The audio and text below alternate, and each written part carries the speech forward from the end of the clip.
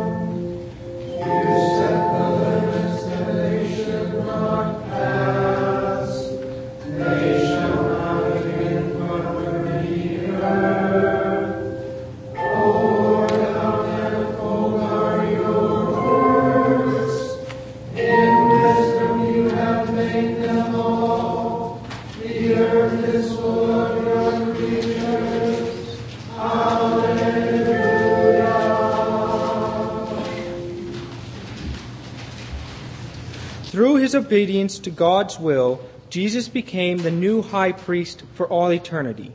Still, he knows and has compassion for our human weaknesses. A reading from Paul's letter to the Hebrews.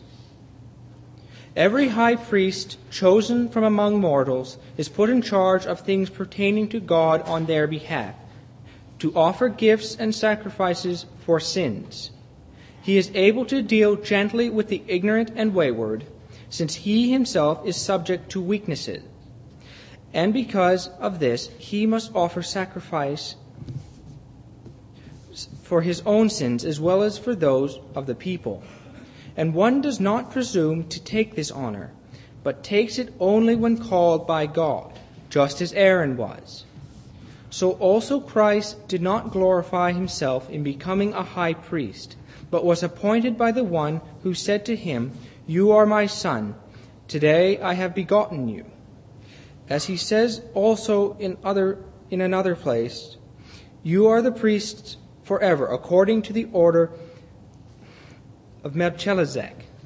In the days of his flesh, Jesus offered up prayers and supplications with loud cries and tears to the one who was able to save him from death, and he was heard because of his reverent submission. Although he was a son, he learned obedience through what he suffered, and having been made perfect, he became the source of eternal salvation for all who obeyed him, having been designated by God a high priest according to the order of Melchizedek. The word of the Lord. The Holy Gospel of our Savior Jesus Christ according to Mark. Glory to you, Lord Christ. James and John, the sons of Zebedee, came forward to him and said to him, "Teacher, we want you to do for us whatever we ask of you." And he said to them, "What is it you want me to do for you?" And they said to him, "Grant us to sit, one at your right hand and one at your left, in your glory." But Jesus said to them, "You do not know what you are asking. Are you able to drink the cup that I drink, or be baptized with the baptism that I am baptized with?" They replied, "We are able." Then Jesus said to them, "The cup that I drink you will drink, and with the baptism with which I am baptized you will be baptized. But to sit at my right hand and my left is not mine to grant, but it is for those for whom it has been prepared." When the 10 heard this, they began to be angry with James and John. So Jesus called them and said to them, "You know that among the Gentiles, those whom they recognize as their rulers lord it over them, and their great ones are tyrants over them. But it is not so among you. But whoever wishes to become great among you must be your servant, and whoever wishes to be first among you must be slave of all. For the Son of Man came not to be served, but to serve, and to give his life a ransom for many." The Gospel of the Lord. Praise to you, Lord Christ. Be seated, please. Over the past few weeks, we've been reading the book of Job, or from the book of Job. The book of Job has, for many years, for a long time, been very puzzling to people, particularly modern people. Archibald MacLeish wrote a play called J.B. That sort of looks like a Greek tragedy. Robert Frost wrote a long poem called A Mask of Reason. And both of them come to the conclusion that God's a pretty nasty guy. And not surprisingly, reading the parts of the book of Job that they do. It's important to understand how the book of Job is set up. It starts out with a little story. The little story is a couple of chapters long. And then there's about 40 chapters of poetry, one long poem. And then it ends with a little snippet of the story again. The story came first. The poem was written and put into the story. And the story has the form of a joke. Ancient readers would have recognized it. We would recognize it if it began, "There was this guy who came into a bar." We immediately know that we're dealing with a joke, right?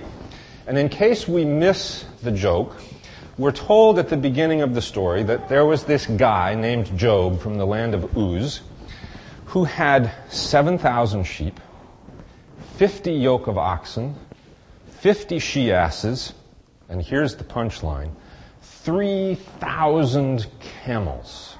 Kings don't have 3,000 camels. So there was this guy from Uz with 3,000 camels. And in one day, bam, it was all taken from him. And yet he did not curse God. The point of the story is, you think you've got it bad. There was this guy, Job, from Uz, and he didn't curse God. what makes the story puzzling, I mean, if you remember that it's a joke, okay, God says, when the divine beings are gathered around, have you seen my servant Job, how righteous he is? And Satan says, yeah, and he has every reason to be. You've been really good to him. 3,000 camels after all. But let me touch his possessions and then we'll see. And so God says to Satan, sure, go ahead. Job doesn't curse God. And then the divine beings are gathered together again and God says, have you seen my servant Job? Even though all that bad stuff happened to him, he still hasn't cursed you. And Satan says, yeah, fine, but skin for skin. Let me touch his body. Okay, but don't kill him. Still doesn't curse. And then the poem starts. And the poem starts with 3 friends arriving, and they sit silently for 7 days. The smartest thing they say in the whole poem. And then they start talking. And what they do to comfort Job is they say to him, surely somewhere along the line you must have sinned. Just confess it and get it over with. And Job says, no, I didn't. I refuse that answer. And last week we heard him say, if I were in the presence of God, I would make my case and God would vindicate me. And today God shows up. Now, the book of Job is answering a problem in Jewish theology or in Hebrew theology. When the people were carried away into exile, they began to wonder, why did God allow this calamity to happen to us? And the answer they came to is, because we messed up. And so they wrote the history of their kings. And if you ever go back and read 1st and 2nd Samuel, 1st and 2nd Kings, there's this formula. And so began to reign in the, something or other the year of his father. And he sinned worse than his father did, doing all of the things that his father did and more, setting up altars at the high places. And every king is worse than the last. That's why God carried us into exile, because we messed up. Job says, no. That's not the answer I'm going to put up with. It's easy for us, when bad things start to happen, to think like Job's friends. Surely I must have messed up.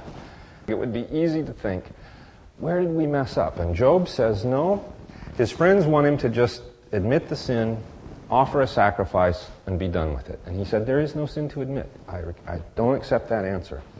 And so the end of the book, God shows up. Job says, if only I were in God's presence, God would answer me. And when he thinks he's about to die, he said, oh, that my words were graven in stone with a lead stylus. I know that God would vindicate me. And God shows up.